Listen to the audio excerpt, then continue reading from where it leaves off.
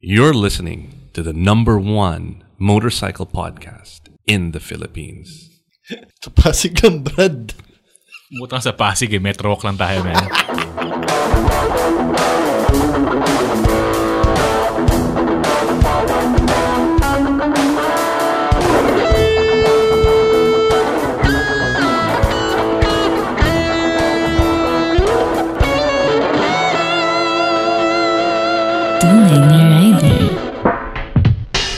What's up? Well, Iba, complete attendance sa pamilya mo dito. Oh nga, I feel the love and appointment. Good evening, everyone. This is what episode? marami Hindi na. ko binibilang eh. Basta season 3. Season 3 Pangatlong of episode ng Two Lines season Rider. 3. Uy, We're Happy do- New Year pala sa mga kababayan nating Filipino-Chinese. Ayun. Isa-celebrate nila yung yung Lunar New Year bukas. Si Oo. Mark Song is gonna sue us because nasa opening credits siya. Feeling ko Ako, Mark. akala Honest mistake yun, Mark.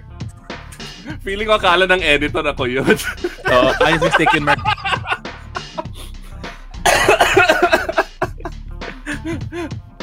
Anyway, yeah. So this is a special episode because we're gonna try something new. We are going to try a Clubhouse-inspired experiment. So if you guys wanna comment, if you have any interesting comments, we will send you a link and you can join us live on the show.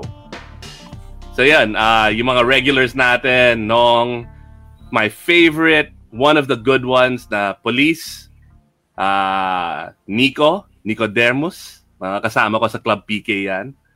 Fred Teng, who is a fellow geek. If you guys have any questions, you want to hop in and join, comment, and Bianca will send you a link so you guys can join the show. Lang ya, iba. Kala ko Sir nung Jun, no? binanggit Birthday mo mga nito ni Sir pulis. Jun. Kala ko yan yung humuli kay Araw. Bak nung hating gabi. Hindi. Pero Anyway, yung happy birthday, Sir Jun. happy birthday, happy Sir birthday, June. Boss June. Okay. Ano iba? Sisimulan na ba natin to? Yep. Oh, Yung this is another. Mayayari tayo ng PNA. Oo nga pala.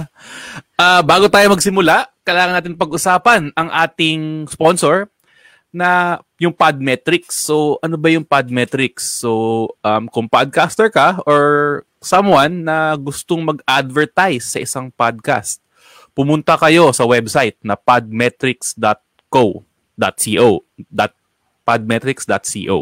Ang daming So, CEO naman nun. Oo nga eh. So, ayun, marami mga features yan. So, punta kayo sa website para makita nyo kung ano ang meron sa Podmetrics. And Okay. before we start, Michelle Cunanan Zamora, good evening. We still Good haven't evening. gone to Davao, but we're looking forward to Oo nga. it. Ano sabi ni Nico? Madulas. Madulas.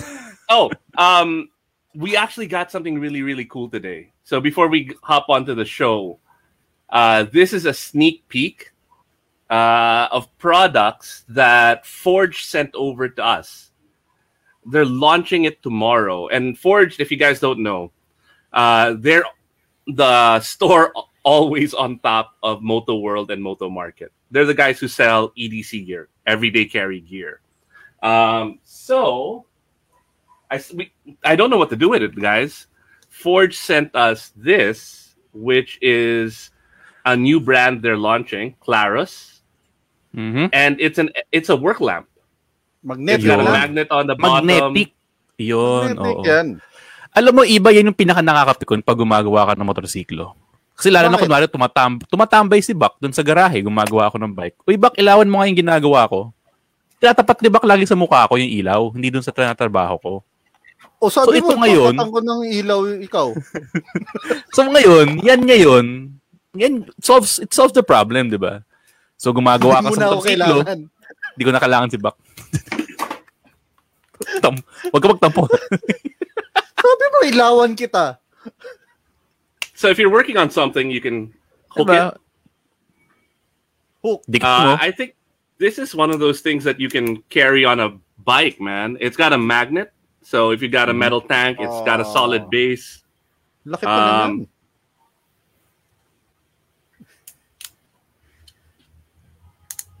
That's pretty cool. So anyway, thanks Forged. We will Gagamitin natin yan sa Gagamitin natin yan sa mga upcoming natin mga tech tips with Bakpago. Yes, for sure. So this is the WL1. They're launching it tomorrow at Forged. And then they sent me another cool thing, which is a Phoenix mini flashlight. So what I like about this is, mahilig ako sa mga flashlights, right? So this is one solid piece of aluminum. I haven't opened it up yet, but I'm gonna do a review. It's USB-C, so I love anything with high USB-C. Power, fast charging, weatherproof, and it's another brand that they're bringing in, Phoenix. So these will be available tomorrow at Forged, and they've got this awesome promo where you buy any two things, and you get 20% off. Thanks, Forged, for sending these over, and thank you, MotorWorld, for all your support. Yay! All right, Phoenix. On with the show. Yun. So, medyo iba yung itong mga pag-uusapan natin, medyo technical to eh. So, ginawa natin yung mga nagko-comments dun sa mga posts natin dati na mga Motomeets, kinumpile natin. Tapos, inorganize natin, di ba? Inorganize natin by subject kasi halo-halo nga naman itong mga Motomeets. So, una, marami nagtatanong sa mga exhausts. Madaming mga myths regarding exhaust system. Mythbuster. Oo, pero sa Mythbusters, may credibility sila. Tayo wala. Oo. Well, you're an engineer. I mean, you went through school for this stuff, man. Yun yung kinakatakot ko eh. Kami wala. Wala kaming credibility. So, kung may masisirang kredibilidad, sa'yo yun. Correct. Walang mawawala sa amin. At saka, hindi kami Right PH technical co-host. Diba? Patay. So, patay. You have everything to lose and Buck and I have everything to gain. It's your show, Kaya, Jolly. Ako, inuna ko na iba, kaninang umaga, kayang tanghali, tinapos ko to yung libro na to. Naks! So, naging expert na ako sa exhaust design, kaninang umaga.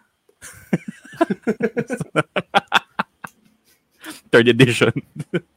So, una, mga exhaust myths. So, ang unang sinubmit sa ating myth is galing kay Philip De La Cruz.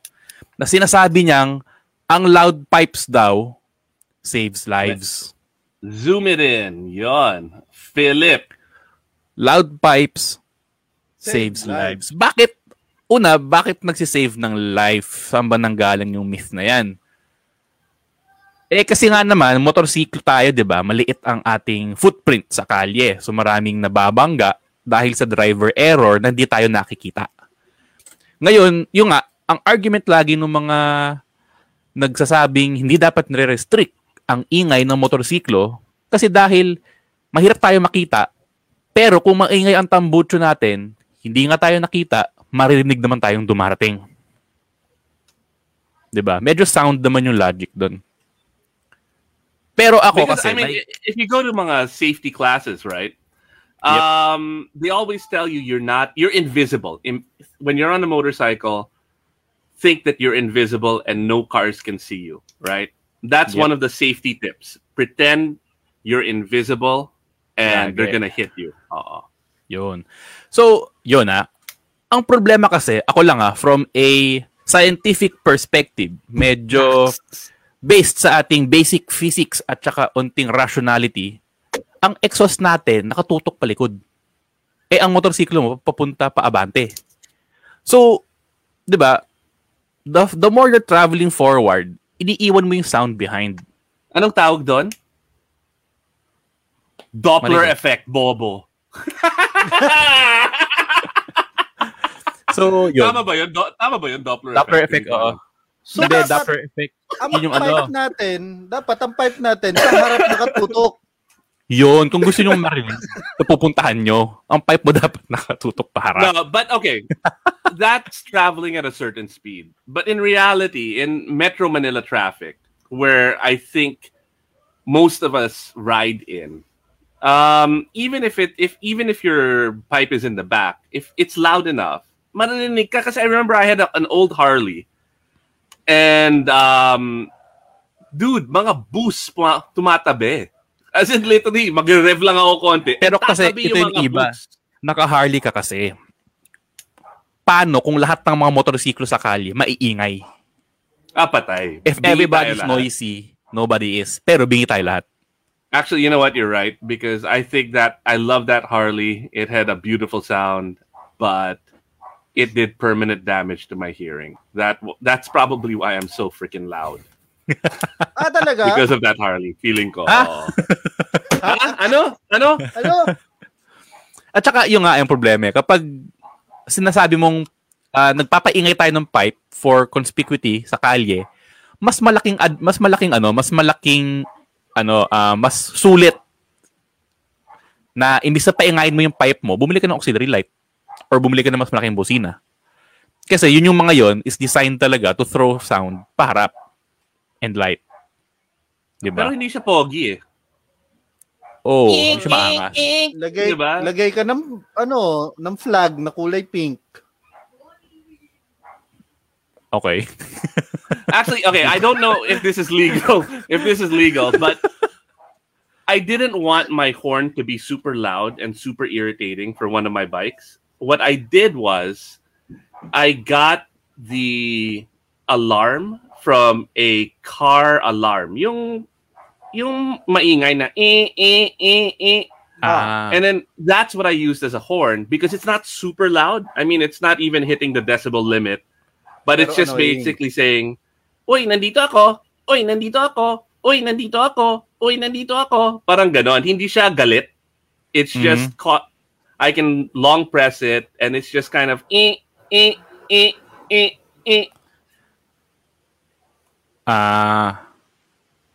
Okay. So anyway. Hirap din kasi pagaling sa ganyan. Ang mga sounds naman si iba. Ang mga sounds kasi, madalas may certain design yan eh. Like, kunwari, makita mo ang mga sirens ng ambulansya, iba sa mga bumbero. Or iba sa police. Dapat may ganun eh. Sa Europe, ganun actually sila. So, by the sound itself, alam mo na kung anong klase emergency service ang papadaanin mo. nga. So, we've got a couple of comments, Jolly, who support my argument. Raymond Gabriel, Bianca, can we load that up? See, Together We Ride says sound is faster than the bike, which is true, right? That's science. Ano yan? Takbo 20? Takbo 50? Ano yan? Tunog 50? 120. Yun. Pero takbo 20. Takbo 20, tunog 100. And then Nong BG says, it helps. I live in Malate. Usual daan ko is along San Marcelino. Daanan ng mga trucks yun. When I had stock pipes on my old Vulcan Classic, di ako naririnig ng trucks with the busina. But after having a kind of loud pipe, the truck tends to look around, to look and turn. Ako sa tingin ko kasi yung mga truck 10 iba, lagi silang binubusinahan. So parang desensitized na sila sa horn. Oh, so you agree with him na yung pipe will save his life against the truck? Yun na nga. Oo naman, hindi naman sinasabing hindi. Pero isipin mo, paano kung lahat tayo maingay tambocho? Dapat pagdating sa pag-implement ng batas, dapat fair tayo eh. Nag-walk out na si Buck, oh. Kung maingay din yung Vulcan mo, dapat maingay din yung Underbow na katabi mo. And that would be horrible. You're right. Yeah, okay, I agree. I agree 100% Jolly. Naputol yung internet, di ba? Prepaid kasi. Ito. Oo nga, nag-data siya ngayon. Nag-data siya ngayon. Down yung Mabilis na, LTE niya. So, pangalawa, meron tayong pangalawang Motomits na modified/open pipes improves performance. Ayun, Yung tanong si ni Jenna. Jenna Henyo. Yun. Henyo yan. So, dapat galingan mo yung sagot mo. Yun. Una kasi, iba ang problema kasi pagdating sa pag-design ng exhaust, sobrang daming factors yan na nag-aagawan. So, una, di ba, ang gusto nga natin is nagfo-flow. Yung sabi nila, mabilis yung flow ng exhaust, blah, blah, blah. Basically, para short lang, pag nag-design ka ng exhaust, ang gusto mo is getting the maximum velocity ng flow with the least amount of back pressure na meron.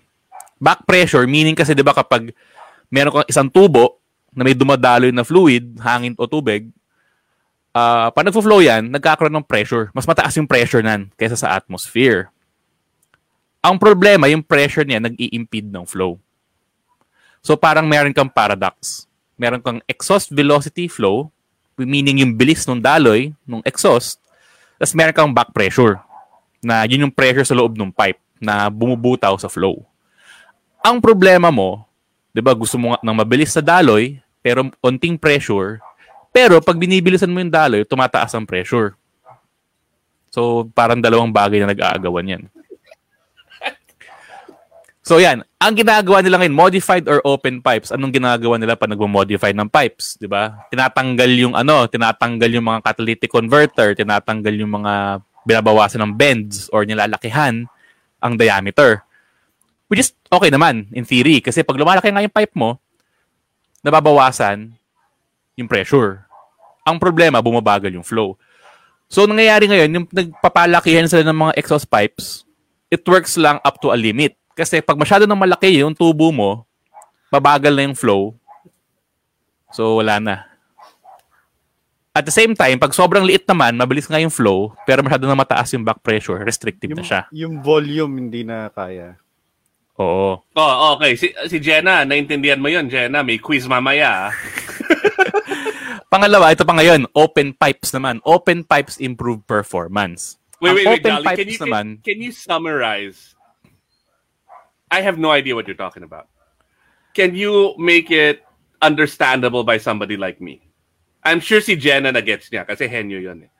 Ako, hindi ko naintindihan. Yun na yung summarized version, iba eh.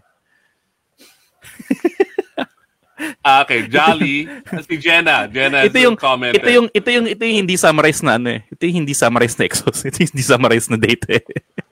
Okay. How about this? This is a simpler, more practical question. Jenna Henyo is saying, Jolly, tell them/us the correct way to mod exhaust to increase HP and keep the engine happy. So I think that's what you're going to now, right?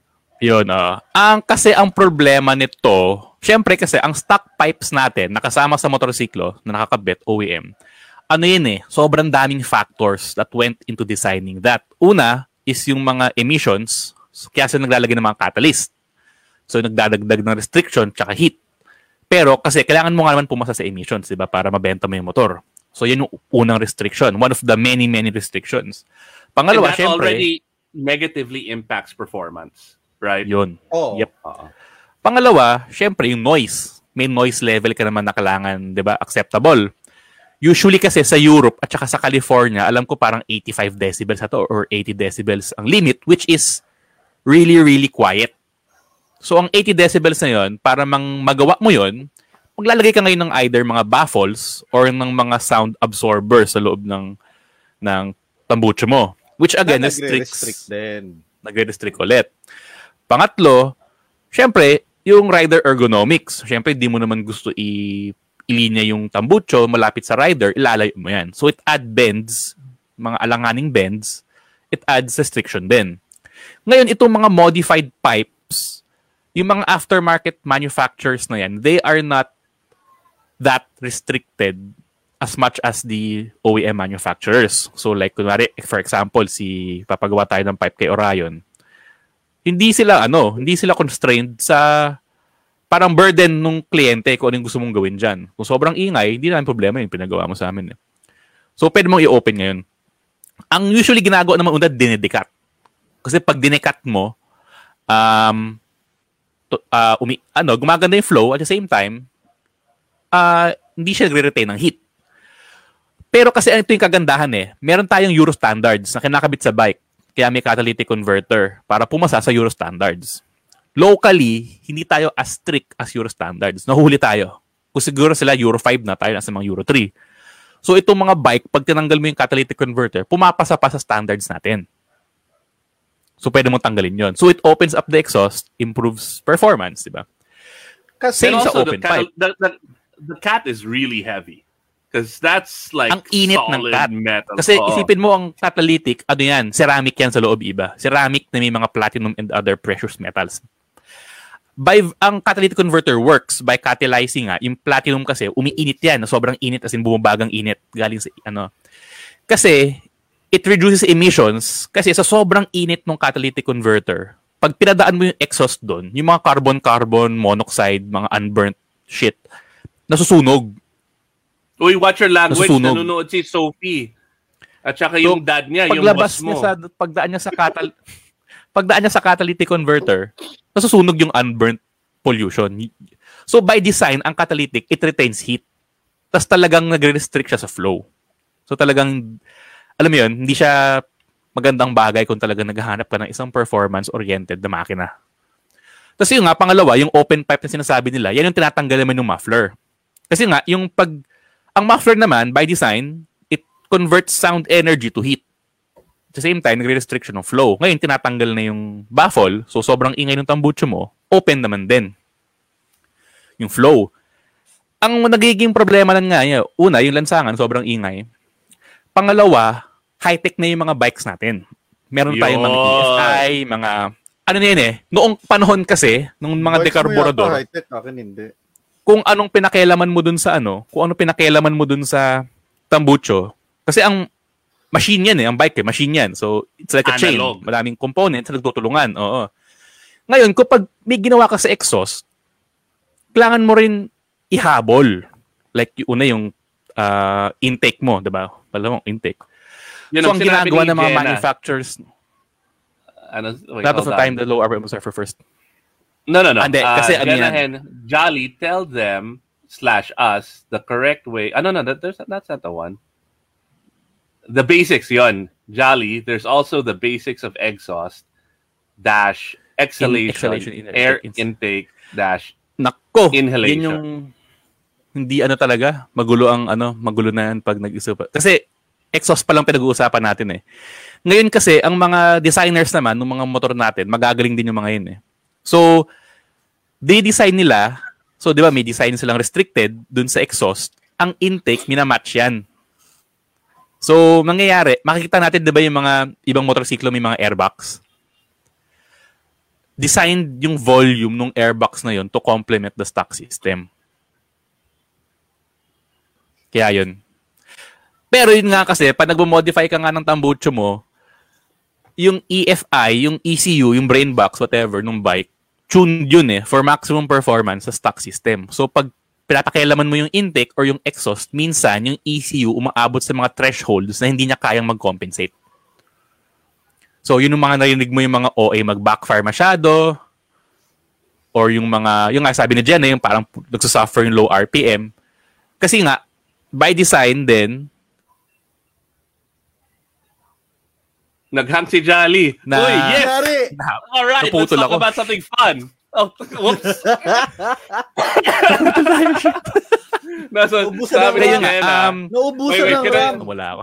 Jenna Henyo, am I the only one enjoying Jolly nerding out?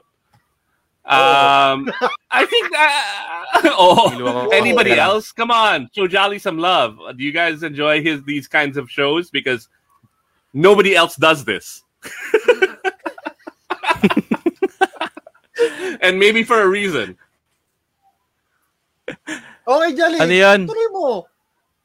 So yung nga, hindi nagiging bottleneck yung EFI natin. So yung nga, pag masyadong open yung system mo, hindi na nakakahabol yung computer. So pangit yung takbo ng bike. So lumalabas dyan, pag nag-modify ka ng exhaust mo, para masulit mo yung modification, kailangan mo rin i-modify yung intake mo, tapos i-modify mo rin yung EFI mo. And that becomes expensive really, really fast. Or I remember I bilis na motor. Jolly, I decatted one of my bikes and I had to remap it. So that's basically what you're saying because it started backfiring. It rode a lot better, pero nagba-backfire siya. So I had to bring it in to be remapped and then it rode a lot better because the brain, the digital part of it, the software was like, hey, there's something wrong with the bike. And it was trying to compensate for it. And you needed new code into the bike to say, no, okay lang yan. It was just decatted. Tama? Oo. Yun na nga. Ang nangyari, ang backfiring kasi like, iba, it's a sign. Ang backfiring kasi, it's a sign na sobrang lean nung engine. Kasi yung mga, normally kasi, ang design ng ating mga motorsiklo, lalo na yung mga EFI, is that it runs on open loop pag nakabukas ang throttle, closed loop pag nakasara.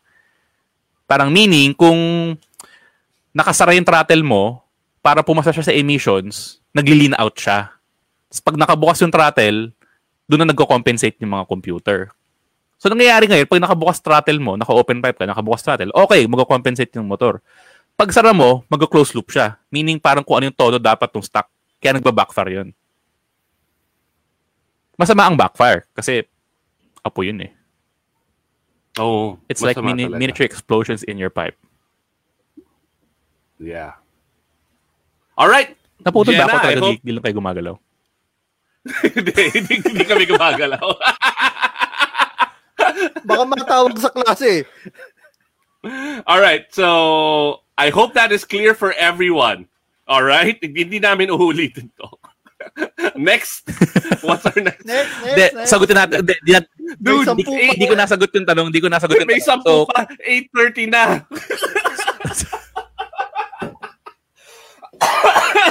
All right. Sige. Go, Jolly. It's your show. This is you. So, napuputol internet ko. Jolly, we're moving. We're here. We got you. Jolly. Nawawala si Jolly dun sa sinasabi niya kasi na pa-fanboy siya kay Jenna. At saka kay Darwin. Oo. Na didistract siya. Pero sumabog na yung utak. Pinatay niya na lang yung computer. Jolly was so in the zone.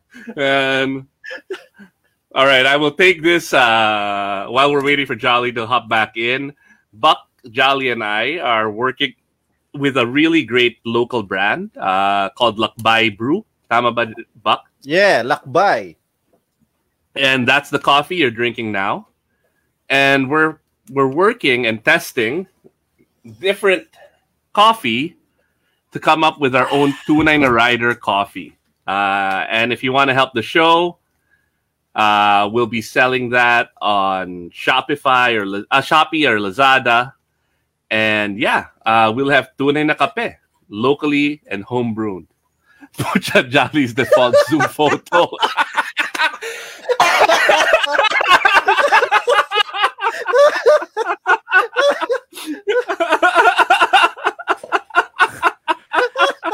Nag-Netflix pa yung nanay ko.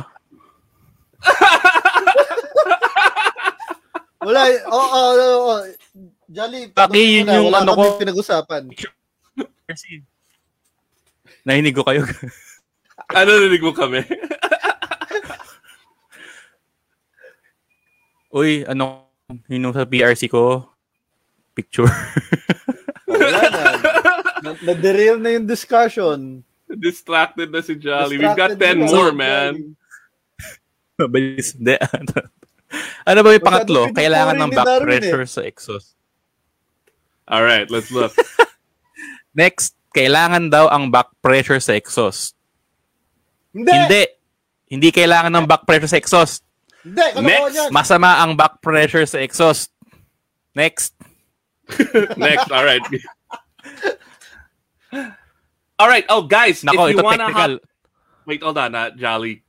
Darwin, Mackie, Nong, if you guys want to hop in the show, Jenna. we're gonna open it up. Jenna, you don't have to turn on your camera. It can just be audio. If you want to hop in the show, and Fred, let us know. Bianca will send you a link through Facebook Messenger. Lucky, alam mo, pwede kita padala ng high-res na picture lang kung gusto mo. Papadalan din kita ng naka-photoshop siya sa Iglesia ni Cristo. Ganda kaya ng picture ko na yun. Ito mo. Usapang breaks. Breaks naman. Ito. Galing kay Eugene. Trail breaking is dangerous sa curve. Ha? Tapos may haha na emoji. So sa tingin ko sobrang alam niyang ginagawa sarcastic. niya. Ano muna ang trail breaking? Lahat naman nung nagpadala sa atin, sarcastic. Kasi, ang tinanong natin sa kanila, yung mga myths. Oo. So, tama nga sabi ng iba. Ano ba ang trail breaking? So, ang trail breaking, mga ginagamit ng mga karerista. Doon nagsimula ang trail breaking. Na kung saan, tinitrail nila yung break. Meaning, kumo-corner sila na constantly nag-a-apply sila ng brake. Ba't nila ginagawa yun? Kasi, kaya tayo pinahanda ako tuloy ng iba ng model na bike. Ano akong F650 na Paris-Dakar. That's a great bike. I had one of those. Oh, tumalsik ka. Tumilapon ka dyan. Kinatapult ako niyan. Kasi ginagamit ang trail braking sa pag-curve, lalo na sa racing. Kasi, pag nagbe-brake ka kasi, nangyayari, di ba nag-shift ang weight mo sa harap? So, yung gulong mo sa harap, nagko-compress yan. Ang liit naman ng laro ng suspension ito. Ngayon, pag nag-compress yung bike, sumusubsub siya ng onte, di ba? Brake ka, compress sa corner. Ngayon, pag nag-compress yung suspension mo, lumiliit ngayon yung rake mo. Tapos, yung wheelbase mo, lumiliit din. So, both are conditions na conducive sa pag-corner. Basically, gumaganda handling mo. Kapag nakasubsub yung bike mo.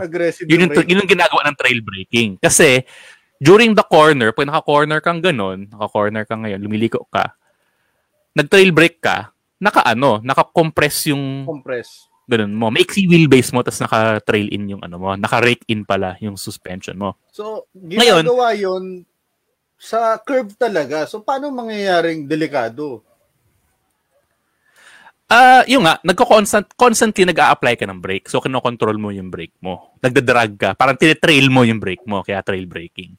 Ngayon, yung problema nun kasi sa trail braking, medyo matindi-tindi yung coordination at yung finesse na kailangan sa pag-apply ng controls mo. Basically, nagko-corner ka habang dahan-dahan nag-a-apply ng brake. Tapos dahan-dahan mo rin dapat nire-release. Smooth dapat yan.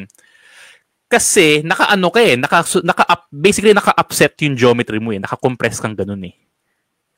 Tapos, ang problema lang nan kasi, may mga ibang tao, pag trail brake, okay, nag-compress suspension mo, niliko mo, minsan, pag nakikita yung exit, binubuksan agad yung throttle lang sagad-sagad. So, isipin mo, lahat ng bigat mo na nasa harap, naka-compress ka, bigla mo binataw na, nagpa-pop. Alam mo yun, parang na-upset yung geometry ng bike mo. Maririnig ko nga yun minsan. Parang biglang tataas na ganun. Yun. So, yun. Salamat sa suporta, Darwin, kasi nauubusan ako ng laway. If you release the brake abruptly, the suspension will rebound, causing instability while cornering. Yun ang problema. Dapat kaya diba, usually, si Darwin, diba, padala natin padala mo ka ng link sa Darwin. So, yun ang problema. So, diba, ang madalas silang payo sa mga baguhan na riders is pag nagko-corner ka, huwag mo nang hawakan yung brake. So, pag nagko-corner ka, mag-corner ka na lang. Which is sound advice for a newbie rider. Pero syempre, pagdating natin sa mga advanced level of motorcycling, dyan na lumalabas yung mga nagtitrail brake. At saka advanced level of motorcycle buying. Kasi doon nag-iisip na yung motor para sa'yo, di ba? Oo. Teka lang daw muna si Darwin, magsusot lang daw muna ng t-shirt. Oh, yan. Bianca, padalan mo ng link si Darwin. Wag mo rin kalimutan magsuot ng shorts. Kahit hindi namin kita, alam namin eh. Nakaka-distract. So, yun yung problema ng trail braking. It's a very good technique to use during cornering. Pero yun nga, kapag hindi masyadong maganda ang finesse at smooth ang pagbigay mo ng control, tulad ng sabi ni Darwin, pag release mo yung brake abruptly, mag-upset yung bike, instability sa corner. May sinabi rin to si Joma, yun nga, minsan, sabi niya? Naman, sobrang lead-footed sa brake, na yung nga, baka mag-lock naman yung brakes. Diba? So, yun yung problema ng trail braking. It's an advanced technique na kailangan practicein. So, hindi siya maganda i-practice sa kalye. Delikado yun. So, trail braking is dangerous sa curb. Hindi Jenna naman Dehenyo, kung alam mo yung ginagawa mo. Jenna Dehenyo says, practice trail braking on the track. Agree. Yeah. Actually, Practice all of trail the braking styles, practice it. All right? In a safe location na walang traffic. Don't practice it on the road. Mm-hmm. Okay. Next. Ito, kabaliktaran naman na huwag mag-brake sa curb. Alright, Huwag mag-brake sa curb. Huwag mag-brake. Sinabi natin yun, huwag mag-brake sa curb. Yun yung kabaliktaran ng trail braking naman na myth, na parang sinasabi nilang masama mag-trail brake. Ito naman iba, huwag ka mag-brake sa curb. Which is sound advice nga sa mga newbie rider. So when I started riding, when I started riding, that's what they told me. Huwag mag-brake sa curb. Hey, Maki, what's up? Yo! Maki, Yo! anong sagot mo dito? Huwag mag-brake sa curb. Ha? Huwag daw mag-brake sa curb. Bakit hindi? Mali ko. Engine brake. Pwede naman. Okay, so that goes to our next answer. So if you're a new rider, definitely huwag ka mag-brake sa curb. But as your riding skills improve, you can now use different ways of slowing down. One of them is engine braking. The other is playing around with your rear brake a bit. And the other is trail braking. Trail braking. Any form of application ng brakes during a curve, yun ang trail braking. Meron pang isang myth dyan. Ano yung last one? Ayun, ito, sobrang front brakes. Delikado mag-front brake. May kaibigan tayo niyan. Ito true story. Yung kaibigan namin, prematurely, naubos yung brake pads niya sa likod. Kasi sabi daw nung nagbenta sa kanya ng motor, sa kasa to wag na nating tago natin sa pangalang Actually, I remember now. Ng front brakes. I remember now. Front brakes. Delikado yan. Kasi delikado. So, all the time, rear brake siya ng rear brake. Pare, bagong-bago yung motor niya, scooter. Diba? Deliver sa kanya, yung nag-deliver sa kanya, sinabi sa kanya, huwag kang gumamit ng front brake. In 1 week, nakatatlong semp lang siya doon sa subdivision. Ba't kaya in-invento front brake kung masama yun? So anyway, Jolly, what's the... Oh wait, yan, Darwin. Hey. Darwin, anong masasabi mo sa myth na wag kang gumamit ng front brake? Kasi masama daw. Wala, kalokohan yun. There are bikes that primary brake ang merong bikes na primary na rear. So not all bikes front brake lang. One example is yung PX150 primary brake ang rear brake. And yung TVS XL100 because mas mabigat yung likod di hamak. Oh crap, no wonder ang dami kong samplang sa PX200 ko. Unang samplang ko sa PX. Maki, front brake ako ng front brake. Vespa, anti-Vespa yan si Maki eh. Oh, ito si Vespa, ito si anti-Vespa. But Darwin, generally face to face. Generally, majority of the bikes, the braking power is in the front brake. It's in the front brake because most of may weight distribution the weight distribution is in the front. So kaya you try to slam the rear brake sa likod, wala mangyayari. So it's not gonna stop you. Kasi mas magaan yung likod. So it's just gonna slide. So you're not gonna stop if you slam the rear brakes. So usually ang purpose ng rear brake is for advanced riders, stability, and for slow riders, it's para to alalay, in other words. Pero if you want to stop your bike, front brake, di ba? Yep. Yun.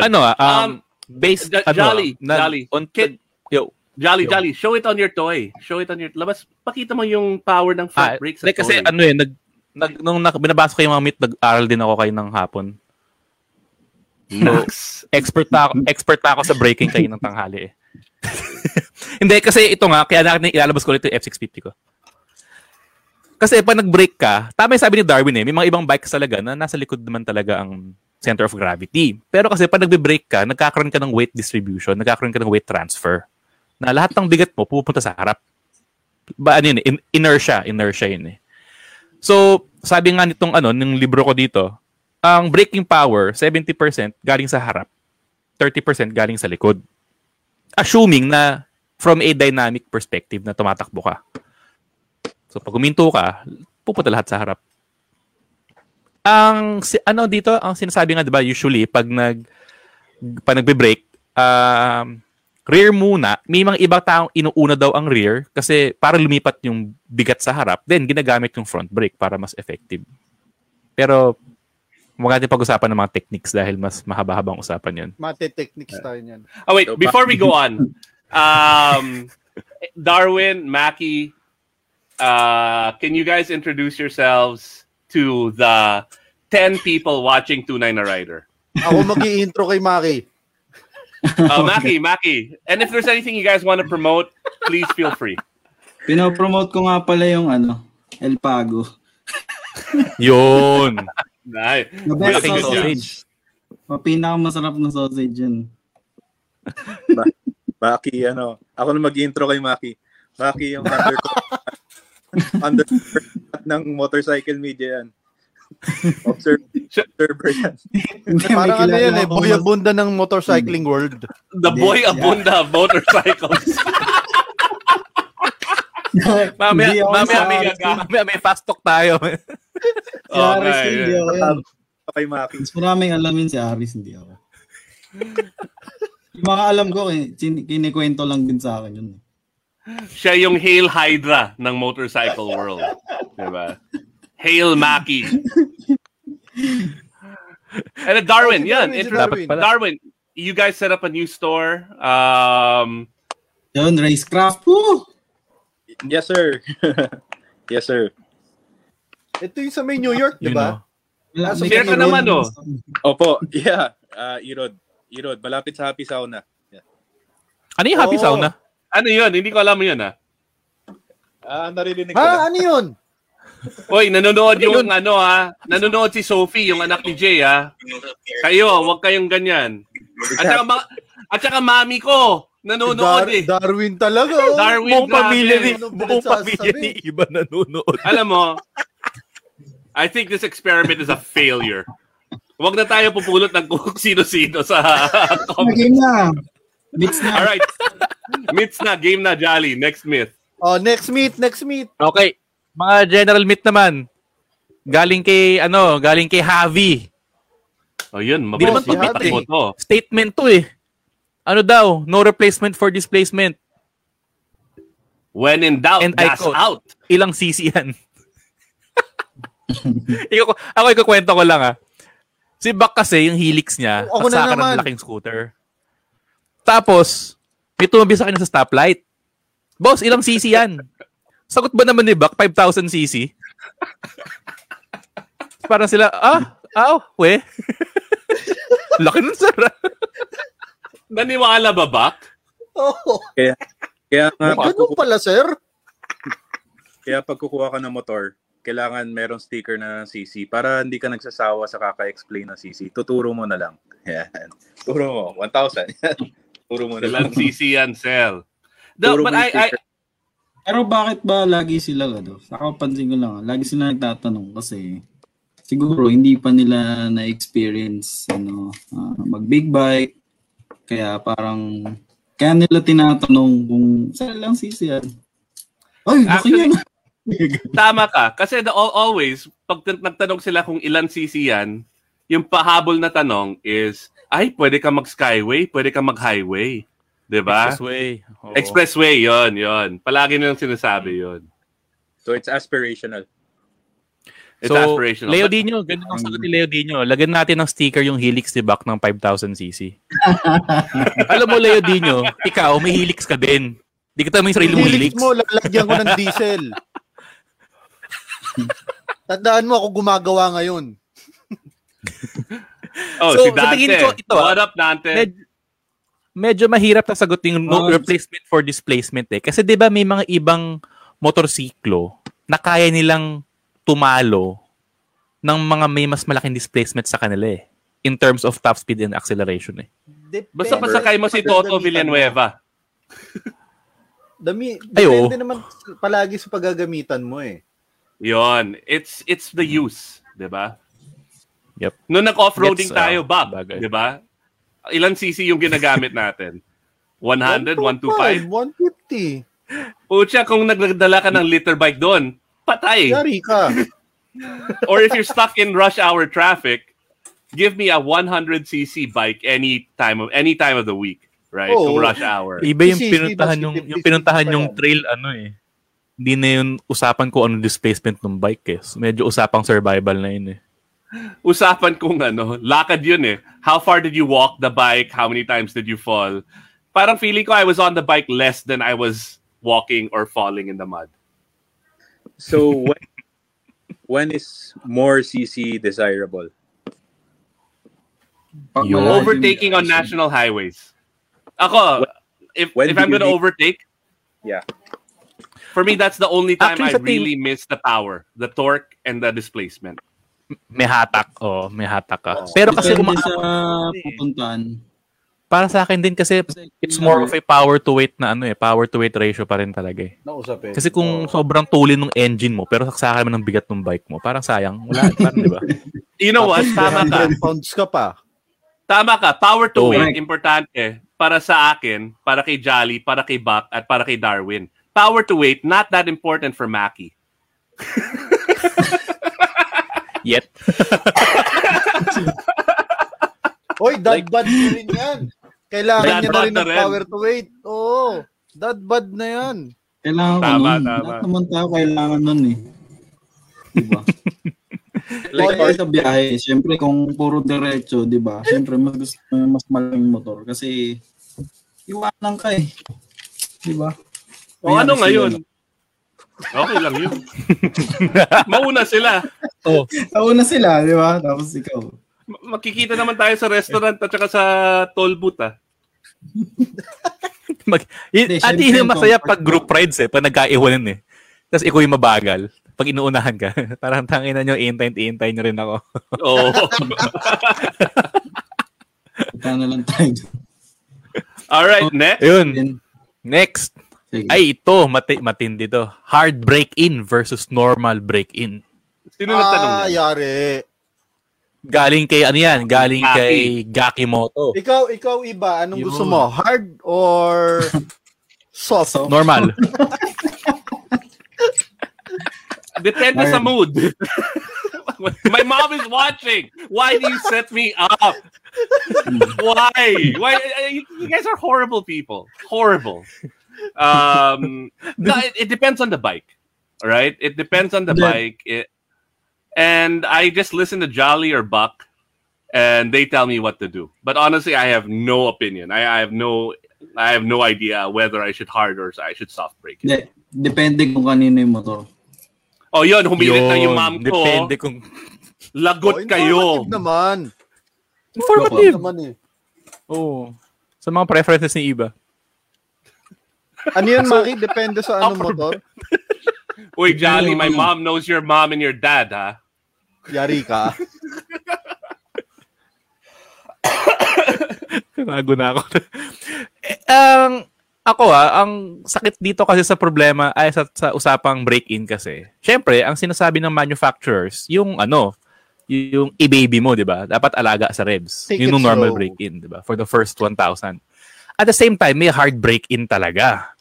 Yung, may mga kilala ako, mga old school, yung mga old school, mga nagkakarera noong 1980s na mga vintage na bikes, hard break-in talaga sila eh. Yung mga AMA na bikes, yung mga like yung sa San Jose BMW, hard break-in sila. As in, binubuo nila yung piston rings na walang langis. Tapos, at the first start, mga 5 seconds papaanda rin yun. Tapos, sara. Yun yung break-in nila. Yun yung hard break-in. Ang problema kasi, both break-in methods, may pwedeng sumablay. Sa tingin ko, pwede sumablay. Di ba? May mga ibang nag-hard break-in, napapasabog yung makina. May mga iba, nag-normal break-in, wala pang 100 ng tinatakbo ng bike, bina-burnout agad, sumasabog na yung makina. Both methods naka-experience na ako ng ganun. Oo, may mga nung nasa auto house pa ako, nalala ko may pumasok na S1000 RR. Wala pang 300 kilometers sa bugmakina. Kasi, So, the question inaabuso yung bike eh. kung pang-competition yung bike, ibig sabihin, Hard break-in mo na. hard break. Oo. Tama ba? Sa tingin ko, oo, kasi yun yung yun yung pinakasulit eh. Kasi Parang, may ba't schedule matatakbo ka ng ng 1,000 may kilometers schedule ka yung ng karera eh. Alam nga naman, Kailangan training mo mo mag 1,000 kilometers yun. Oo, Speaking by of- the time na so, break-in mo, pudpud na gulong mo, di ba? Race engines, hindi magkaiba yung break-in sa kinakarera ka agad. So even race engines, binibigyan pa rin sila ng load. So after the first load meaning first hard break-in, doon napapalitan ng change oil. So the reason is binibreak-in is para mapalitan ng oil. Para yung sediments is mapalitan. Yung first Agad. after Bianca, mapalitan first change oil, pwede nang ikarera. Kasi So, na-load. Bianca, si Jenna. Bianca, boot out mo na si Jolly. I think we've got a new one, a replacement. Eh. Oo, si Jenna na lang. Si Jenna at saka si Darwin. Oo.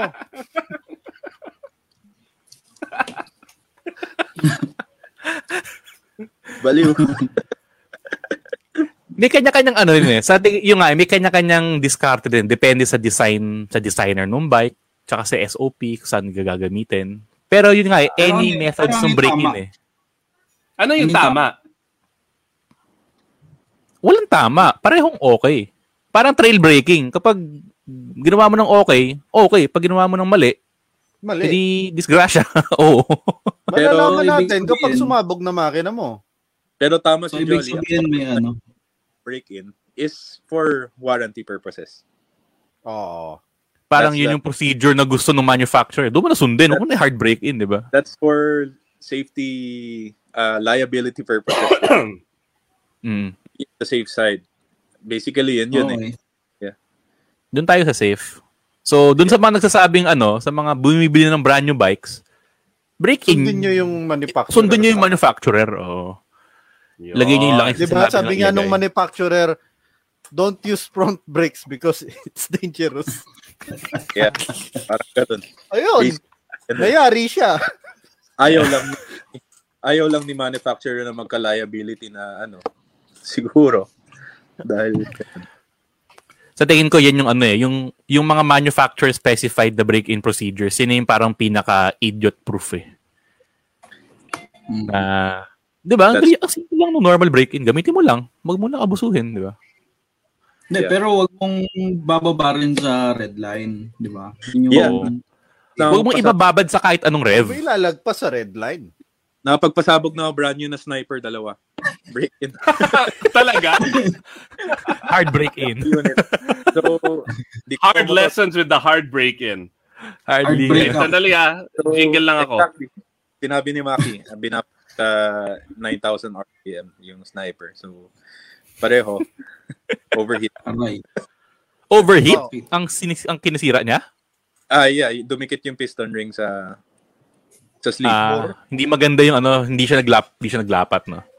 Yeah, this is less than 100 kilometers pa lang yung takbo. Yeah. Yung Honda Cab ko nga, 1 year kong ginagamit, wala palang oil eh. si Bak dati ang yabang. Tanga na parang ingay na ng cab ko, change oil ko nga. Puta pag drop ng drain plug, walang natapon. Isang taon niya na ginagamit yun ang puta. Actually, totoo yun, sinabi ni Bak eh. May mga motor na ganun. They can run even without oil. Actually, depende rin sa oil na ginamit. Honda Cup talaga. Toughest bike in the world. Yun yung kagandahan din ng mga lumang bike sa tingin ko eh. Kasi hindi siya performance-oriented. So yung parang pagkakadesign nila hindi masyadong sagaran. So ang laki nung margin for error eh.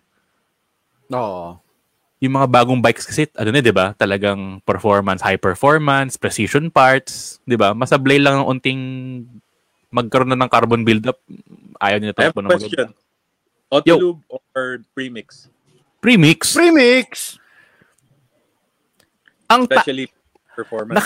Nakakapraning kasi yung Though sobrang convenient ng Automix, diba? Lagay ka lang ng lagay ng langis at saka gas. Ang problema kasi sa akin, lagi ka napapraning. Parang lagi mo chine-check kung umuusok ba yung tambucho mo, kung nababawasan yung oil. Kasi di mo alam kung kailan mag-fail yung Automix eh. Pag nag-fail yun, instant sunog rings mo eh. Tapos tutti frutti, no? Bango. Tutti pa, diba? At isang Automix. Tutti frutti. Oo. Oh, next. Kung nakaduralug ka, okay na. Ayun. Ayos Sponsored ito. Ito, galing kay ito yung totoong boy abunda ng motorcycling community. Galing kay Aris Ilagan. O nga, no? Tunay na semplang. Hindi ka tunay na rider, kundi ka pa sumisemplang. Si Aris, siya yung Chris Aquino of the motorcycle community. Si Maki, siya yung boy abunda. Si Aris yung talent. Because? Ayun. Ikaw yung manager, Maki. Because? Hindi ka pa sumisemplang because? Dapat may segment tayo eh. Aris and Maki. Tapos 30 seconds lang. Tunay na semplang. Alam mo, madami akong kilalang nagmotor na tumigil dahil sumemplang. Okay. Parang parang pag naglalakad ka, madadapa ka, tatayo ka lang ulit. Same naman sa motor. Parang inevitable na pag nagmotor ka, mahuhulog ka. Pero na hindi ako pag trail ka. naniniwala dyan. Na Kung sumisemplang ka naman ng sumisemplang, talagang huwag ka na mag-ride. na yun. So, hindi sukatan yan ng pagiging tunay na rider. Okay, but I think that kailangan maramdaman mo kahit isa o dalawang semplang. Kasi kailangan alam mo eh. You know what I mean? You gotta know what it feels like to complete the experience. That's yun lang ko. It doesn't have to be a bad crash, right? You have to know what it feels like to crash. Mm-hmm. Yeah. At saka sa tingin ko naman sa pagmumotor it's not necessarily kung magaling ka magmotorsiklo eh. It's more on kung magaling ka sumemplang eh. May mga ibang tao talaga ang sama sumemplang eh. Yung parang kahit tip over lang napipilayan ah. May mga iba naman kahit mahulog sa overpass, okay lang. Masakit yun, sir. Di ba sa balita? Next, yung overpass nahulog sa MRT. No injuries ang puta. Next, wag natin Alright. Madulas daw ang stock tires. Sabi ni Jeriel Del Rosario. Madulas ang yung stock tires. may-ari ng Jeriel Speak? Hindi, iba yung spelling nun. Hindi, iba. Si Ariel yun eh. Ariel Speak. Ariel pangalan yun eh. Bago motor yan. Alam mo yung motor yan. Alam mo yung problema yan eh. Madulas ang stock tires. Kasi may mga ibang OEM na gulong pangit. Yung iba. Hindi, pangit. Yung pangalawa, minsan branded, pero hindi siya yung off the shelf. Iba, yung like, sabihin mong example, Metzeler, naka-stock down na Metzeler na Torrance yung gulong. Pero pag kinumpara mo yung gulong no stock dun sa Metzeler na Torrance dun sa Moto Market na brand new, yung binibili off the shelf, mas makapal yung tread. Tsaka mas manipis yung sa stock. Parang daya, para makamura. Yun nga. Tsaka makita mo made in Malaysia. Diba? Made in Brazil, diba? May ganun sila. Depende yun sa production date ng gulong eh. So, kailangan mo munang tignan yung gulong kung kailan siya ginawa. Kasi kung lagpas 5 years, umaano yan tumitigas yung gulong. So, yun yung tendency na nagiging madulas. Isa pang myth yun. Isa pang myth yun. Nagkaroon ng information drive yung Michelin. Sinabi nila na hindi raw nabubulok yung gulong nila sa storage. Yung gulong ay hindi banana. Tires are not bananas daw. Hindi nabubulok. Pero ang sabi naman kasi nila, pag naka-store, pag nasa warehouse na naka-store ng tama, hindi siya nagde-deteriorate. Tama si Maki. Pero pag minount mo na, tas ginamit mo na yung gulong na initan, na bigatan, na pressurean, tas tinago mo na matagal, doon magde-deteriorate. Kasi yung mga gulong na sinasabi ni Maki, kinabit na sa bike. Tapos kinaninan na. Wala na yun. Once minount mo sa gulong, magsisimula na yung timer na. Tapos in-stock nila sa warehouse kasama ng ibang mga sasakyan.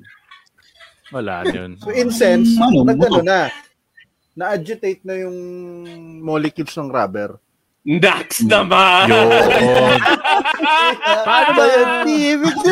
Molecules! Na-agitate! Yung molecules. Stalagmites ng gulong. Oy, andyan daw si Jenna backstage, yun! Ay, Jenna. Tuntua si Jolly, pan na pan. Nice Jolly. Stop cam. Grabe, hinahate niyo yung hinahate niyo yung grad pick ko. Hindi naman. Love na love nga namin Jolly, pakilala mo naman si Jenna. Introduction. Si Jenna. Hi, guys. Jenna is an awesome photographer. She's one of the founding members of Litas Manila. She writes and shoots for Top Bikes and Top Gear for a while. And she's generally a really cool person. And certified plantita. And certified henyo. Official. Legally henyo yan. May gusto sabihin si Jenna. Na di niya masabi about kasi yung tires. mic sira. Sira ba yung mic niya? Nakamute yun. Nga naman. Ang mga gulong, 'di ba, mino-mold din Nasa mold yan Ngayon, para mabunot mo yung goma sa mold, may chemical, may parang langis para ma-release sa mold. Yun yung parang protective coating nga. Oo. Kaya 'di ba, ang gulong binibreak in muna para matanggal yung madulas na layer na yun. So, hindi necessary na ang stock tires madulas. Depende. Wait. Hindi lahat. Si Jenna is commenting in our private chat, but tires are coated with a protective layer that you need to wear down. Hindi nga kakasabi lang namin. Okay, hindi ako nakikinig sa inyo. Nakikinig lang ako kay Jenna.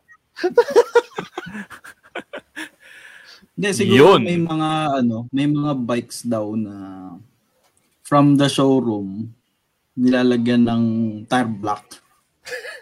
Ay, buti nga tire block minsan nga BS1 BS1 mas matindi pare. Paglabas ng showroom, ayun, madulas talaga yun. Diba? Tsaka wag kayong bibili ng gulong yung sa surplus. Yung mga binibenta ang mamahal pero pudpud na. Oy, ikaw, bumibili ka ng second-hand na gulong baka. Bumibili ka ng surplus. Di ko binibili yun. Okay, so wag kang bumili ng second-hand gulong. Wag kang bumili ng surplus. Pero pag binigay sa'yo, okay lang yon. Okay lang. Libre, naman. So yun, madulas ang stock tires. Hindi lagi. Yeah. Hindi lagi. Actually, baka ko yung sinabi ni Iba, yung campaign ni Michelin. That was 3 years ago, yung tires are not bananas.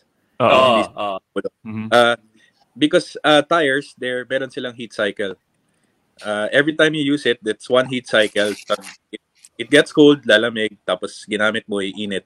So that's one heat cycle. So yung mga daily tires, marami siyang heat cycle. You can use it many, many, many times.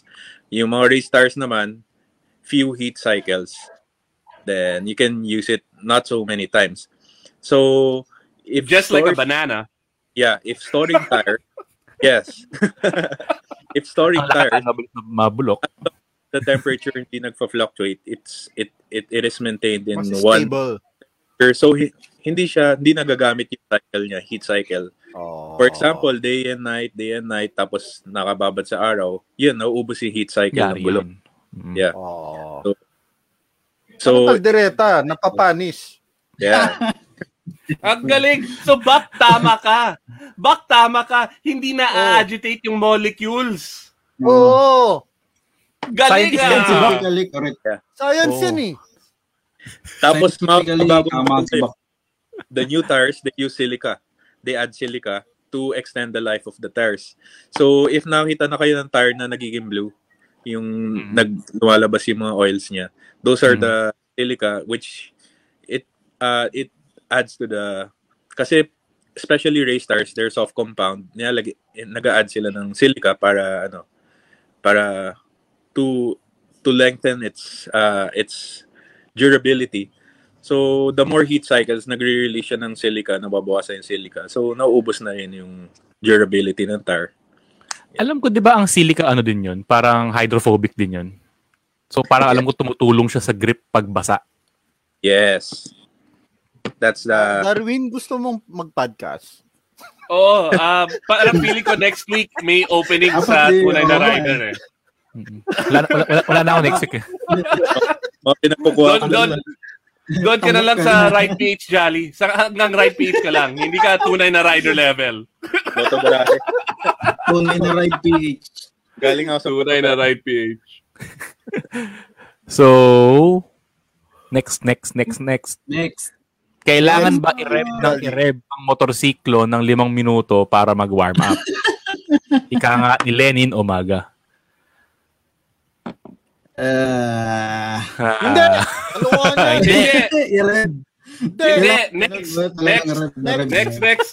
Next na.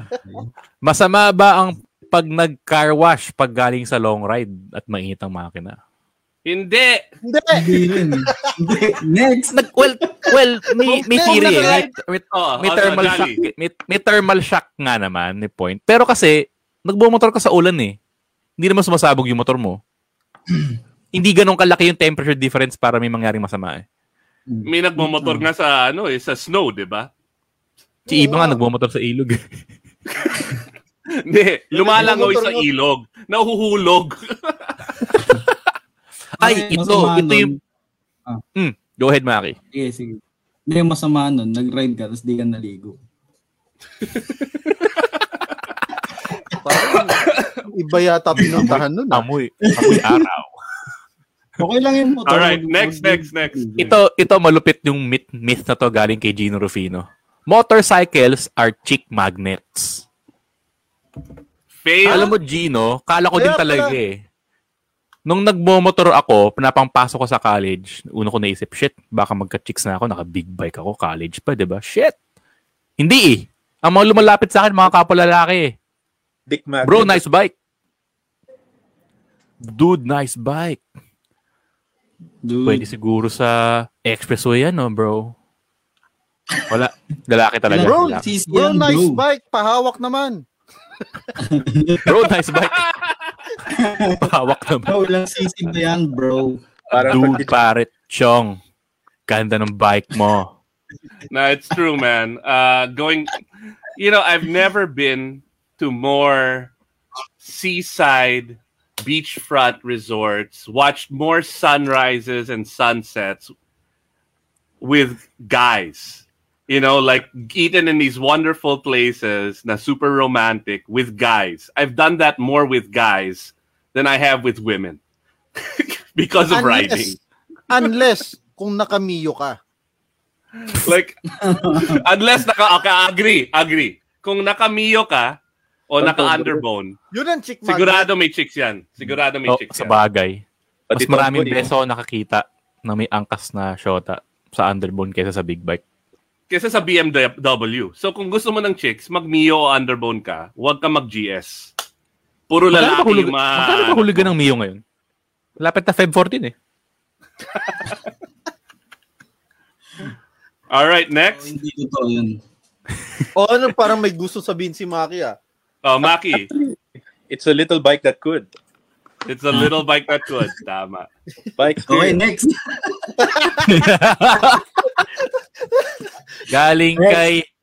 Galing kay Probs, tinampay.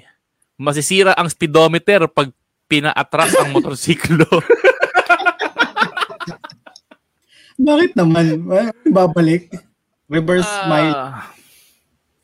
Hindi. Pag pinatas mo yung motor, babalik din yung pagka-break in? Odometer. Shit, mali yung break-in mo, Bak. Tulak mo pa atras, dali. Wait. Dapat itanong natin sila Archie at sila Hild dyan. Kasi sila lang yung may motor dito sa Pilipinas na may reverse. Nasisira ba? Well, alam mo, iba kasi, yung mga speedometer drive gear, helical siya na gear. Na-design siya to matibay, tumulak in one direction only. Kasi nga, pag tumakbo ka ng mabilis, tumutulak na yan. Significant na yung force nan. Pero di ka naman tatakbo, di ka naman lalampas ng 20 kilometers per hour na paatras eh. So, kahit sabi mong one way yung gear mo, hindi niya kaya sirain yan. Kahit itulak mo paatras. Correct. Next. Nababore na si Darwin. Usapang langis. Darwin, if you wanna go, you guys can go anytime. We're not holding No, you I'm hostage. enjoying. Nagpapalit ako ng napapalit lang ako sa vape ng Ito, usapang langis. Ano yan? Nakakasira Ano yan? ng makina ang synthetic oil versus mineral hindi oil. Basta Sabi Motul, hindi nakakasira ng motor yan. Oo nga. Motul, the best. Motul, oh. Alam mo, meron akong motorsiklong i-overhaul ko na sana. Nilagyan ko ng Motul. Gumana mag-isa, men. What? Galing Hindi, joke lang. Ito lang kasi may misconception lagi, di ba? Na pag naglagay ka ng synthetic oil sa lumang makina, nagli-leak yung mga seals. So parang ang mga tiri-tiri nila dati is yung kinakain daw yung bakal, nakakatunaw ng oil, blah, blah, blah, blah, blah. Ang sagot kasi dyan, ang synthetic oil compared sa mineral oil, grabe ang detergency. At saka mas malabnaw siya normally than mineral oil. So kung kunwari, may isa kang seal na hindi nagli-leak yung malapot na mineral oil, sa synthetic, baka tumagusa siya kasi mas malabnaw siya. Tapos pangalawa, yung detergency ng synthetic oil, minsan kasi yung mga seals, gumaganda ang seal kasi nagkakaroon ng build-up ng mga ng carbon or ng kung anong dumi, sludge, whatever. Yung synthetic oil, natutunaw yung mga dumi na yun. So minsan, yung mga dumi-dumi na lang, yung humahawak sa seal, dilinisin ng synthetic oil, leak. So, pag nag-leak yung motorsiklo mo dahil naglagay ka ng synthetic, hindi dahil hindi niya gusto ng synthetic, pero dahil kailangan mo na rin talaga palitan yung seal mo. Pero, may mga ibang motorsiklo na luma, lalo yung mga luma, yung mga airhead na BM, galit sa synthetic oil. Gusto nila... Si Joma Santos, yung BMW R65, ayaw ng synthetic. Di totoo yan. Depende kung Motul. 300 feet. Ay, nako. Hindi kami sponsored ng Motul, pero gusto talaga namin. Ganda ng Motul talaga. Ganda ng Motul. Motul number 1. Pero yata ako nandito. Boss niya, baka nanonood ka, boss niya.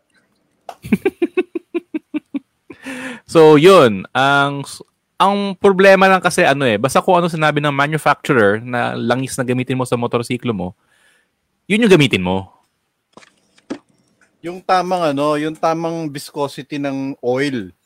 Parang itong mga F650, si BM na mismo nagsabi, wag ka gagamit ng synthetic sa motor na yan. Bakit? Di ko alam. Ako, di yata maganda yung mga natakbo niya. Alam ko yan, scientist ako eh. Molecules. Hindi, kasi nung time na yon, yung mga synthetic oil na pinoproduce, hindi talaga compatible sa mga wet clutch. Di ba may era nung 90s na yung mga synthetic oil, hindi pwede sa wet clutch, kaya nagkakanda sunog-sunog yung mga clutch nila. Bakit? Ngayon, kasi masyadong madulas. Masyado madalas. Ngayon, marami ng synthetic oil na compatible sa wet clutch. So, pwede na. Wet clutch pa kasi. Ba't yun lang dry clutch lahat ng motorsiklo? Huwag mo lagyan ng oil. naglalabas na mga ano. Oh, boss, Pipoy, Pirelli, pwede rin. Boss Charlie, Boss Adrian, Motul, please. Tinutulungan na Alvin. namin kayo, ha? Bak, maglabas ka na dyan. Naglalabasan na. Hindi kami sponsored ng Ako next. distillery yung lip balm ko. Pwedeng Next, gasakab yan.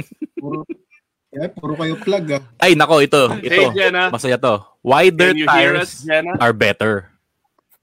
I can hear you. I was gonna weigh in on something old. Yun! Too late. Go for it, Jenna. We already introduced you, so let's not waste the intro. Oh, I just wanted to say that the quote unquote myth that motorcycles are a chick magnet, it's a myth and it's a joke, but it's actually true. But not in the way you guys think it is. Because when you have a motorcycle, a magnet means you attract people to come to you, right? Uh-huh. The motorcycles are not a chick magnet because they don't invite the chick to come to you because you seem mysterious and intimidating, and just like in any normal relationship, it's hard to instigate that. But it does make you attractive and intriguing. So they won't come to you. But if you are making the first move, you have a poggy point. Gets? Oh, nag-gets mo na, Jolly. Ikaw lang ang single sa amin eh. So, Wait, dapat pala, pag nakamotorsiklo ako, hubarin ko yung helmet ko dahan-dahan. Parang, Ikaw na agad mag-approach. Good afternoon. Diba? Ganun dapat. Okay. Good afternoon. Okay. Yan. Or What's kulayin up, ko ng mga kulay pink yung katunay? GS para ano. Jolly, pagkabad mo ng helmet. What's up, mga katunay? Wait. Tanong ko kay Grace. She's Grace. Katunay. Motorcycles are a chick magnet. Myth or not? Did you find me mysterious or intriguing or cool because I rode a motorcycle when we met? It's hard. No. I mean, not you riding a motorcycle. But did you find it cool that I rode a motorcycle? Nope. All right. According to my wife, no. Mainit daw.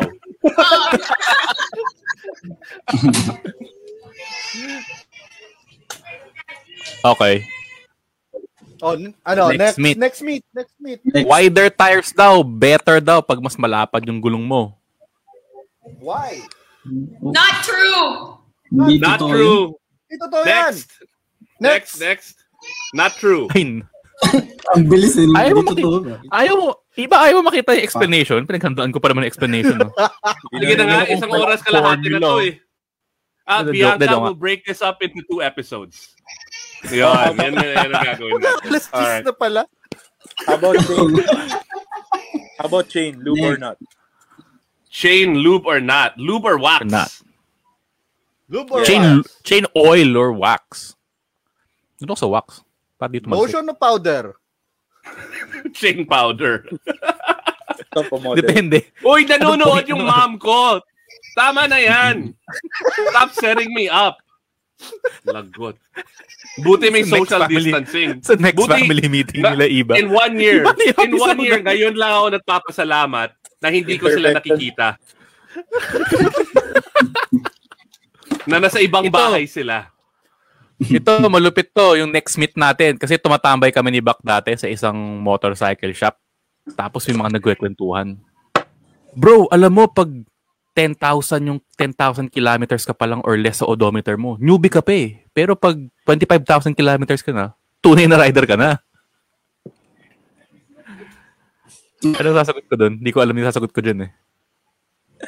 Ito. Doon yan sa ship ni di ba? Ni Orion. I want to hear Jolly tire. Mga tambay doon. Tago natin sa Orion Pipe Shop. Uy, Bak, di ka pa nagbabayad kay JP ah. Utang ka pa kay JP ah. Tumatabay kasi kami ni Buck doon dati. Tapos may mga nagwekwentuhan nga doon. Parang binibase nila yung pagiging batikan mong rider based sa mileage yung motorsiklo mo. Paano kung binili mo lang yung motor mo na mataas yung mileage? Hindi, total yon. Like, total mileage on all bikes. I don't think so.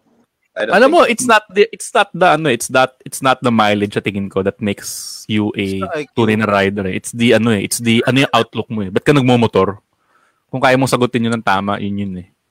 Wow! I agree with Jolly. After 3 seasons, I agree with Jolly.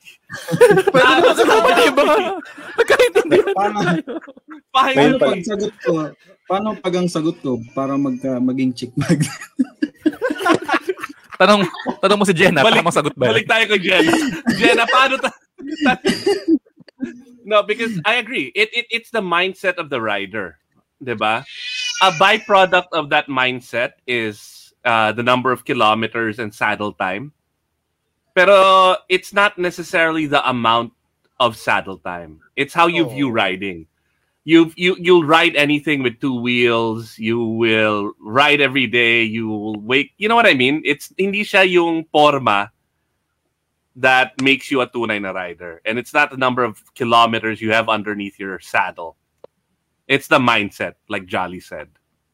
It's the mindset and bandana. And the bandana. Kailangan may bandana. Yung bandana, grabe yun. I don't consider myself a quote-unquote tunay na rider. But I have a very high standard for what that would mean to me. I don't want to explain. No pressure. But that actually, the point of the show, Tunay na Rider, is really tongue-in-cheek. It's really like that we are parang feeling ano yung tunay na rider, right? None of us are tunay na rider. Maybe Darwin. Agree ako dito kay Frederick. Sabi niya, parang sa paglalakad yan.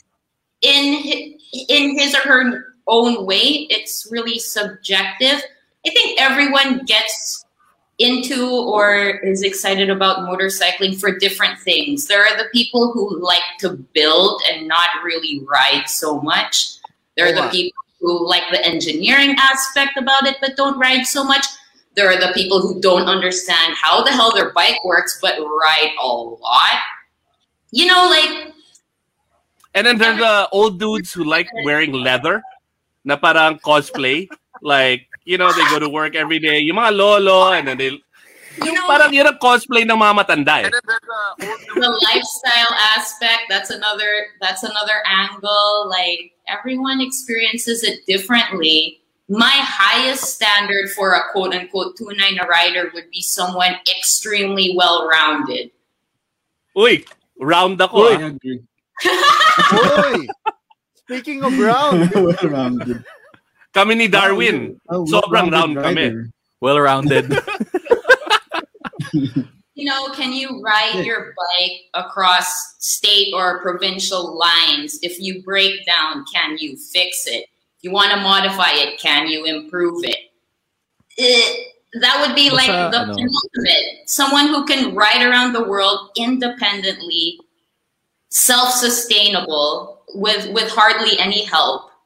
And that's probably like the ultimate kind of rider, right? And it could be on any bike. It could be on like a huge hulking adventure bike. It could be on a friggin' moped. But yeah, penultimate tunay na rider. Actually, you know what? I can imagine Jolly and Buck doing that with the right resources. Like Me just too, getting on a Honda Cub and going around the world. I can imagine them doing that. I can imagine that too, man. And not just me, but also the unwavering will, the person who will actually do it, you know, because they can't help but do it. They can't help it. Parang ano yan na, Jenna, it's like parang yung kay Shia LaBeouf eh. Do it! Just do it! Do it! Make your dreams come true! No, Oy! I Maganda. Explain the tires thing. Tires daw, tires. Balik tayo sa tires. Depends on the bike. 2 episodes naman tayo. 2 episodes. Nakapalit na ako ng battery. It's so funny when people make a bobber or a dragster out of like 125cc and then put a fatty in the rear. I just find that so funny. Alam mo, si Batman, hindi tunay na rider si Batman eh. Iyakin pa. Imo. Batman. Uy, may magandang pahabol na myth si Lucky. If you can't reach the bike flat foot, you shouldn't buy it. False. Hindi yan. Hindi yan alam mo, totoo. Lucky, buong buhay ko, yung GS, never ko naabot ng flat foot yun. I think the only bike I've ever owned na kaya ko i-flat foot is the Honda Cub. Ako rin. Kahit Vespa, Kahit Vespa, hindi ka flat Oo. foot. And Mataas ang Vespa. So this is something we should really actually address to a lot of people, di ba?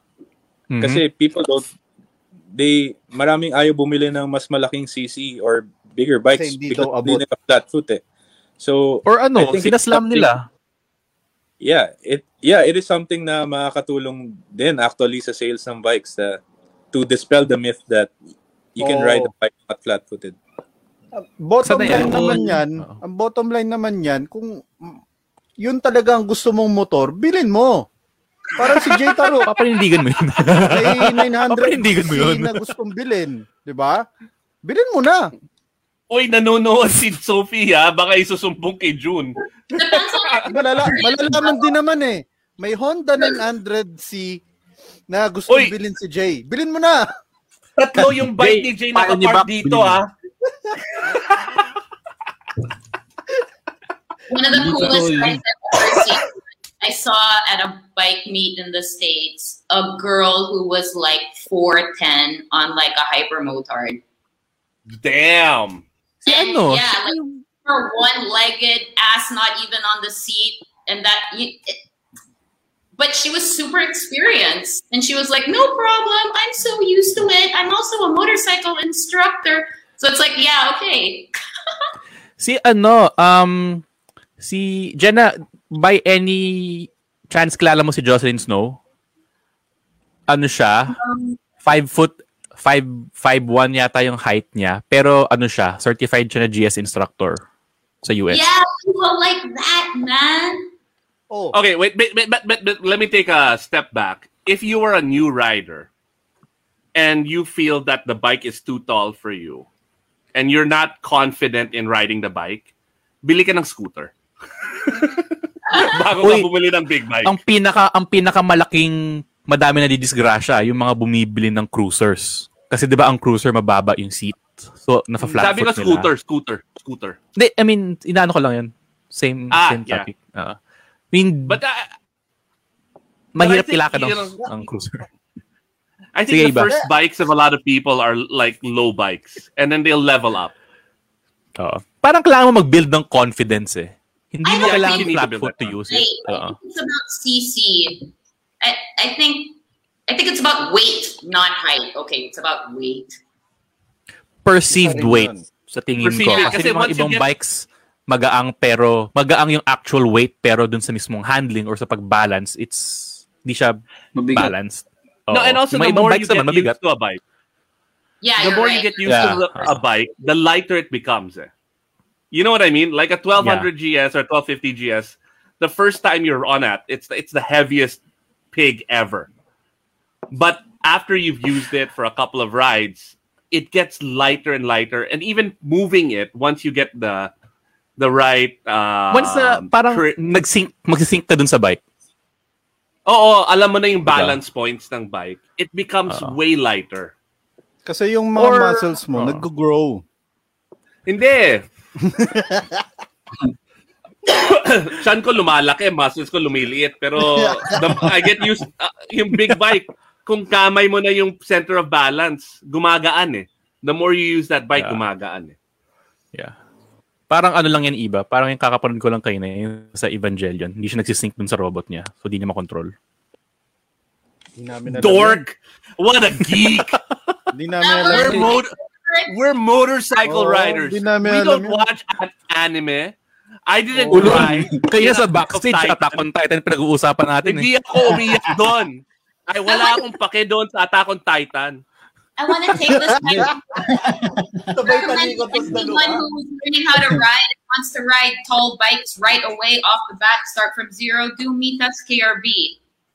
You can, Dirt you bike. know, and they're 125 to 150 cc, right? The dirt bikes there.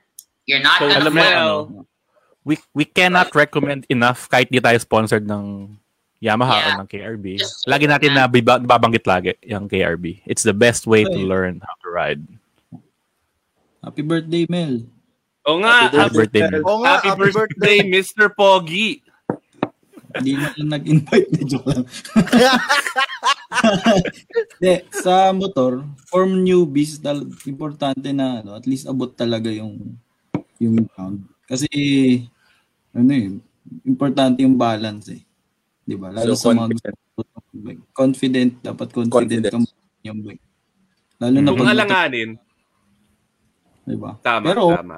'di ba, kung malakas loob mo, hindi bili ka ng motor. Bili ka lang ng bili ng motor. Pero hindi ko assure na safe ka sa ganun. Huwag mo gamitin. Mas maganda Hindi mo talaga. kaya. Oo. Lagay mo lang sa Maganda garahe. talaga na Titigan mo. Basta bumili. Basta meron ako, oo. Well, kung pag mayabang sa Facebook. Nakabenta na, may 5% tayo.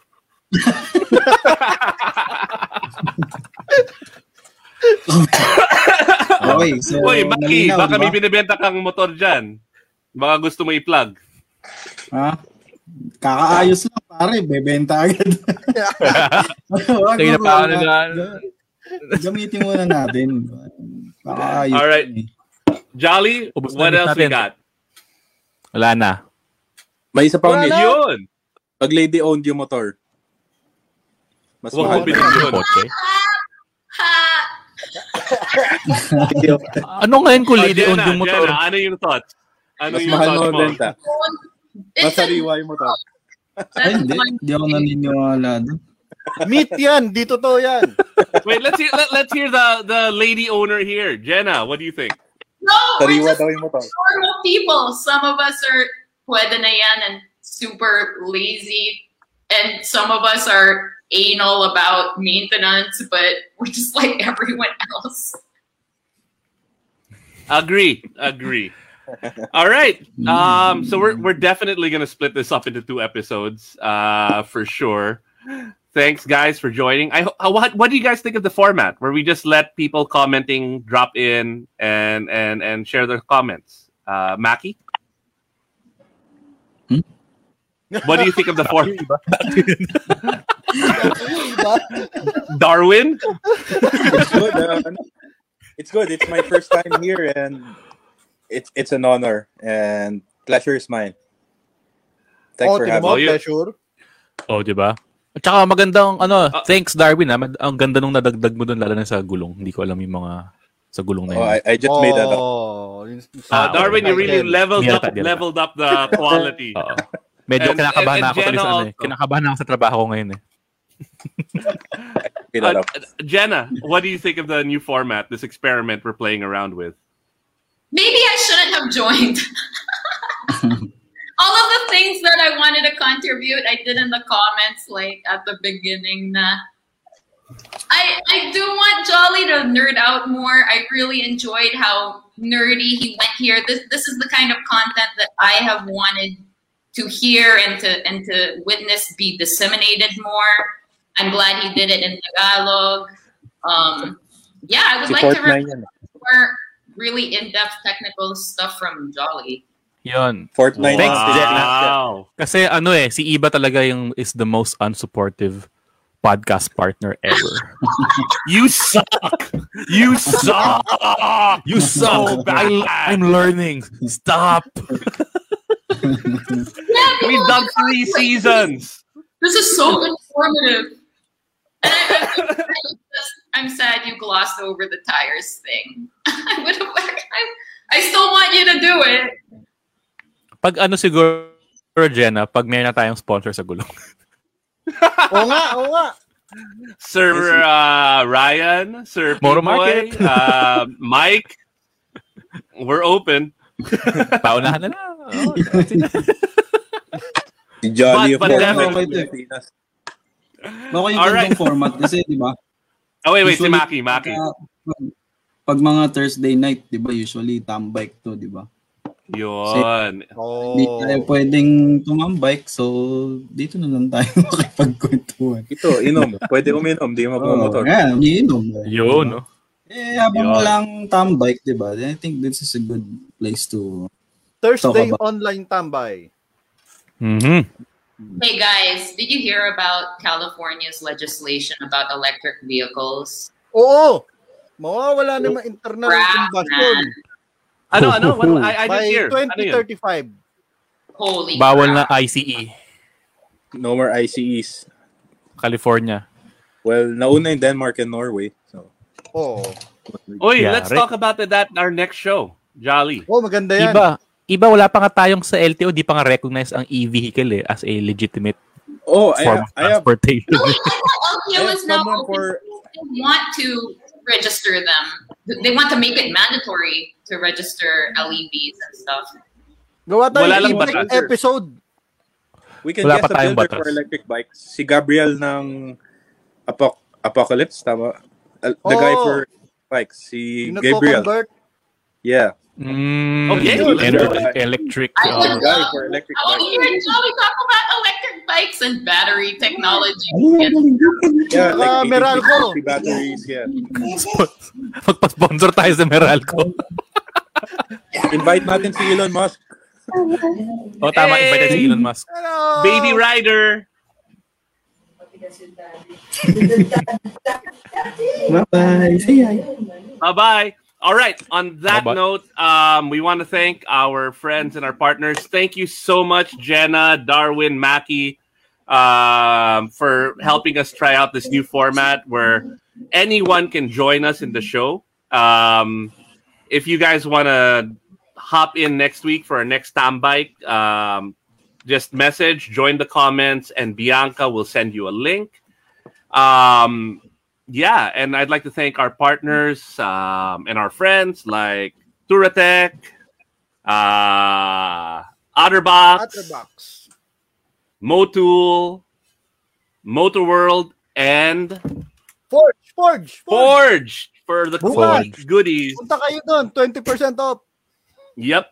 And also Yes. Podmetrics, Speedy, Mr. Speedy, Lazada, and am I missing anyone? Podcast Network Asia. Yun, the most Podcast Network important. Asia. We got renewed for another year. We just signed the contract. Yay! Congratulations. Congrats. And yeah, that's it. Si Thank Motoworld you. nakasale You guys na, are awesome. 20% hanggang Sunday. Buy two, 20% off. Motoworld. Yun. Motorworld. Ang pambansang Motorworld. Hindi lang pampamilya. Motor pa. I think- Bye-bye! Bye-bye. Bye, guys.